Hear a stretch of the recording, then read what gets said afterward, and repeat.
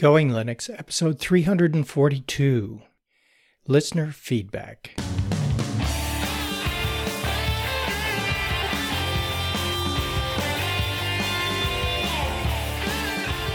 Welcome to the Going Linux podcast. I'm your host, Larry Bushy.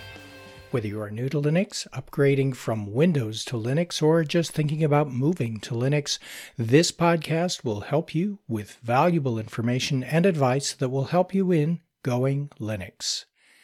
We hope that you'll find this and all of our episodes helpful in learning about Linux and open source applications and using them to get things done. If you want to send us feedback, our email address is goinglinux@gmail.com and our voicemail line is 1-904-468-7889. In today's episode, listener feedback. No build today, so I'll jump right in. Serge provided a few Skype replacement suggestions for Daniel. Serge wrote, "Hello, for Skype there are several good suggestions for its replacement.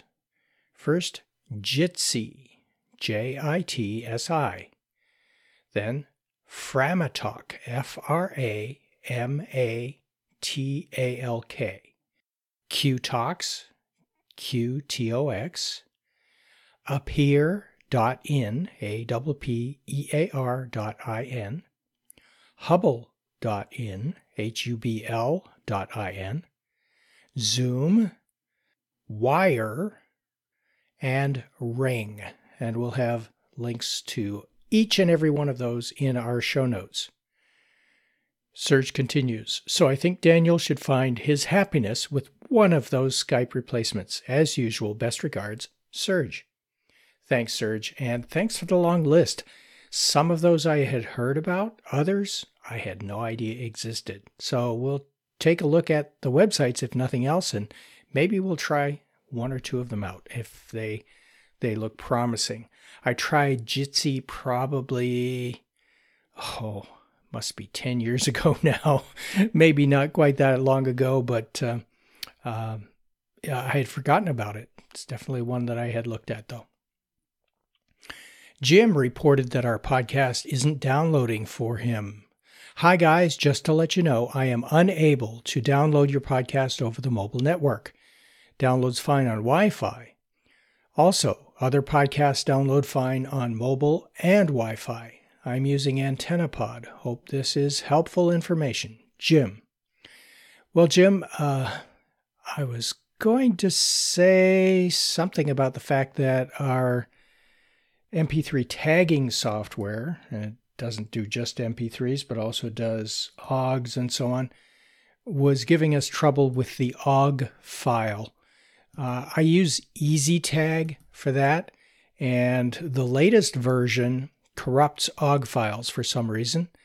Not that they won't play on my local computer, but when I put them in the Internet Archive where we host our files, somehow it gets corrupted on transfer, and I have had to go back to version 2.4.2 of EasyTag in order to ensure that it comes out okay, because if I go to the latest version, that causes a problem. Anyway, it turns out that for some reason on my Ubuntu Mate 17.10 installation, even when I tell the Synaptic Package Manager to lock in the version at 2.4.2, it automatically tries to upgrade every single time to 2.4.3, and sometimes I don't catch that, and if I go and put the tags on the file, the OGG file becomes corrupted, and I have to go and replace the file with one that is re-tagged and reposted, and anyway, that's what happened a couple of episodes ago. And I see that EasyTag has reverted back to 2.4.3, and I'm going to have to reinstall the older version before tagging the files before I put up this episode. Anyway, it really doesn't seem to apply in this case because you're using AntennaPod, and yet sometimes it works on the phone, sometimes it works only on Wi-Fi. It seems like an AntennaPod issue. And without knowing whether you've subscribed to the OGG feed or the MP3 feed, I don't know whether it's something with AntennaPod or whether you're experiencing the problem I just described with the OGG file. So, Jim, if you can get back to us with a little bit more information, like which feed are you subscribing to? And then, is AntennaPod the only podcasting software that you've been using? And is there any pattern to this? And for our Going Linux minions, do you use AntennaPod? And are you seeing similar problems? And if so, how have you overcome them? If you have, maybe you've overcome them by using a different podcast application. Let us know. Thanks. Greg wrote about episode 327. Larry and Bill just listened to episode 327 about how to do things in Linux that you can do in Windows. Bill's comments about never pressing the power button brought a smile. I have noticed that Ubuntu Server, and Mythbuntu at least, will do a clean shutdown if you poke the power button, as you, Larry, noted. I wouldn't go as far as to say all Linux distributions will do this. I agree with that, Greg. Anyway, to the subject, Linux is so stable that I seldom use this, but if you ever find your system locked up and Control-Alt-Backspace doesn't help, there's one last-ditch command, when all else fails, to cleanly shut down your system. If you do this from the command line, the system will report what it is doing in the process, but it still works from the GUI, from the graphical user interface. You just don't get any feedback. This will test your manual dexterity because while you hold down the left Alt and the system request keys, press in sequence the first letters of the phrase reboot system even if utterly broken. RSEIUB. I found this write-up several years ago. And from my notes, R switches to raw mode, S syncs the disk, E terminates all processes, I kills all processes, U unmounts all file systems, B reboots the computer. One more tool for the bag of tricks. 7.3. Greg, W8FJK. Thanks, Greg. And I learned the sequence in a slightly different order. It is REISUB. So the S comes after the I in the sequence. And the way I remember that is it is the word busier spelled backwards, and it seems to work. So that's syncing the disk a little later in the sequence. Hopefully that doesn't seem to cause any problems. Just looking at the sequence and what each of those letters commands the system to do, it makes a little bit more sense to do it in the order that you suggest, syncing the disk before terminating processes and killing processes, but apparently it's not a big deal. And thanks, Greg. Norm wrote to tell us he loves the show. Hello, everyone. I've recently looked for Linux podcasts to listen to on my hour commute to and from work. I found yours, and it's just wonderful. I am able to keep up with the Linux world at the same time, get where I'm going. So, thank you for your show and all you do. I've been dabbling in Linux since the mid-90s. I am by no means an expert, but at the same time, I think that no one is really an expert. It's just the depth in which they delve. Some people are deeper than others. Everyone's got to start somewhere. Now, the reason for my email. Perhaps your listeners would like to create a mail server, either for personal use or whatever reason. I'd like to recommend Mail in a Box. And he provides a link that we'll have in the show notes. Now, if you're trying to use WordPress or some other CMS, it's probably not for you. But if you just need a LAMP, that's a Linux, Apache, MySQL, PHP, or sometimes Perl or Python, that handles multiple email domains with automated SSL certs for free, it's a great solution. It also verifies you're on the latest version. checks to make sure your software is up to date, monitors the disk space and memory, and handles DNS records, and has an automated self-backup program to the local machine via rsync and an on-site repository or Amazon Web Services.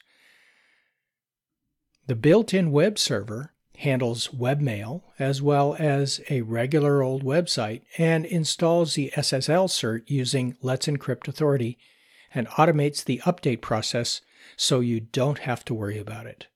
The install procedure is incredibly easy on Ubuntu. Literally, the install and update procedure is the same. From a fresh Ubuntu server, type curl -s space https://mailinabox.email/setup.sh and then pipe that into sudo space bash. You'll be asked to enter the email you want and a few other config questions. Just thought you'd be interested. Thanks for all the hard work you do. It does not go unnoticed.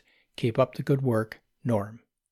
Well, thanks, Norm. That's a great way to take a computer and make it into a web server and a mail server as well. And bonus, it gives you the SSL certs, which right now my website is missing because I don't host the site myself. I use a hosting company that charges through the nose for SSL certs. And until I'm forced to pay for that, I'm going to continue to use just plain HTTP. Si Mohammed has an idea for another awesome episode. Hi, can you dissect apt-get for the next episode? Even more, there is apt-get, aptitude, synaptic, and dpkg. How to avoid messy, obsolete, or local deb packages, and more. Well, Si Mohammed, that is probably the makings of a good episode. There's a lot of information to cover there. Would get very geeky. I'll talk it over with Bill and see where we go with that one. Emilio commented on our screencast number 8 on YouTube about VeraCrypt. In Windows, you can extract instead of install and run from the folder. This allows you to take the program with you on USB next to encrypted folders. Can the same be done with Linux? I'm having trouble. I think those portable USB programs, like is offered with VeraCrypt, are designed specifically for Windows. And as a result, they are Windows executables as opposed to Linux executables. Some portable applications have been designed to run with Linux. I don't know about VeraCrypt. I have to do some research and see if there's maybe an episode in that as well, portable applications for Linux as opposed to portable applications for Windows. And for those of you not familiar with portable applications, basically they are self-contained applications that you can carry around on a USB stick because they are designed to be minimal functions of the various programs. And in some cases, they can fit the entire program into a very small space. And they run from the USB stick, so they're self-contained, with snap packages, app images, and Flatpaks, and those kinds of new package management systems for Linux applications and actually cross-platform applications that provide self-contained apps. They might be just the ticket for doing this. So I'll dig into that a little bit further and see if anybody has taken it that far. Thanks for the suggestion, Emilio.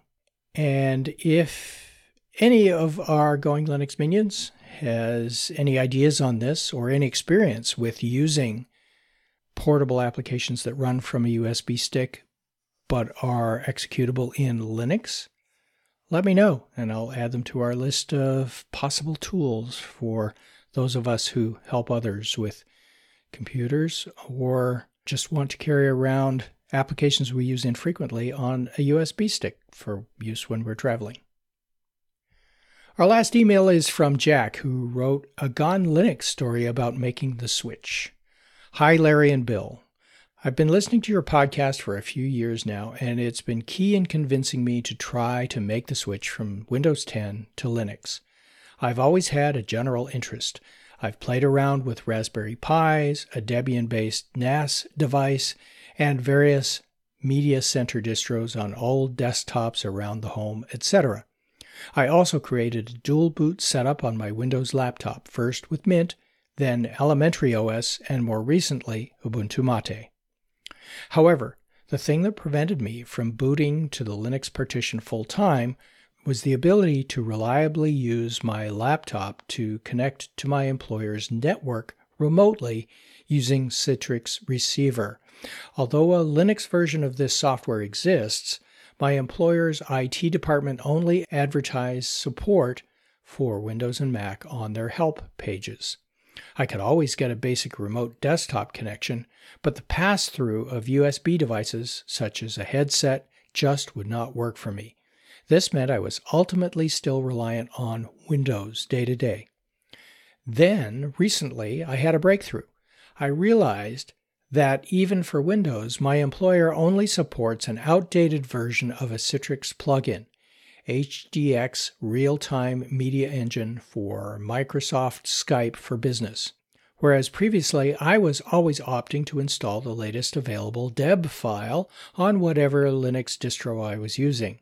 After downgrading the plugin, the connection and pass-through now work perfectly.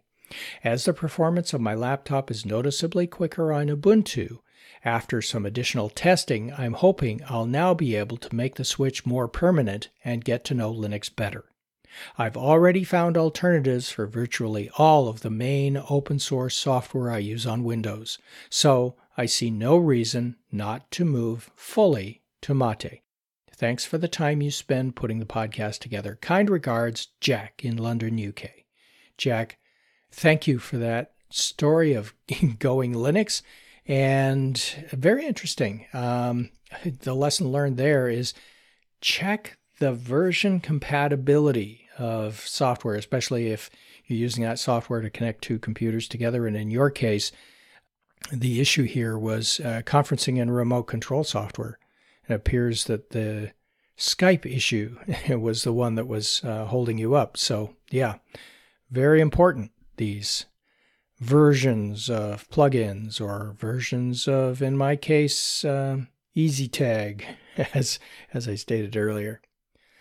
Okay, that will wrap our episode for today. Until next time, go to our website at goinglinux.com for articles and show notes, as well as links to download and subscribe. We are the website for computer users who just want to use Linux to get things done. If you'd like, you can participate directly with our friendly and helpful community members by joining the discussion in our Going Linux podcast Google Plus community. Until next time, thanks for listening.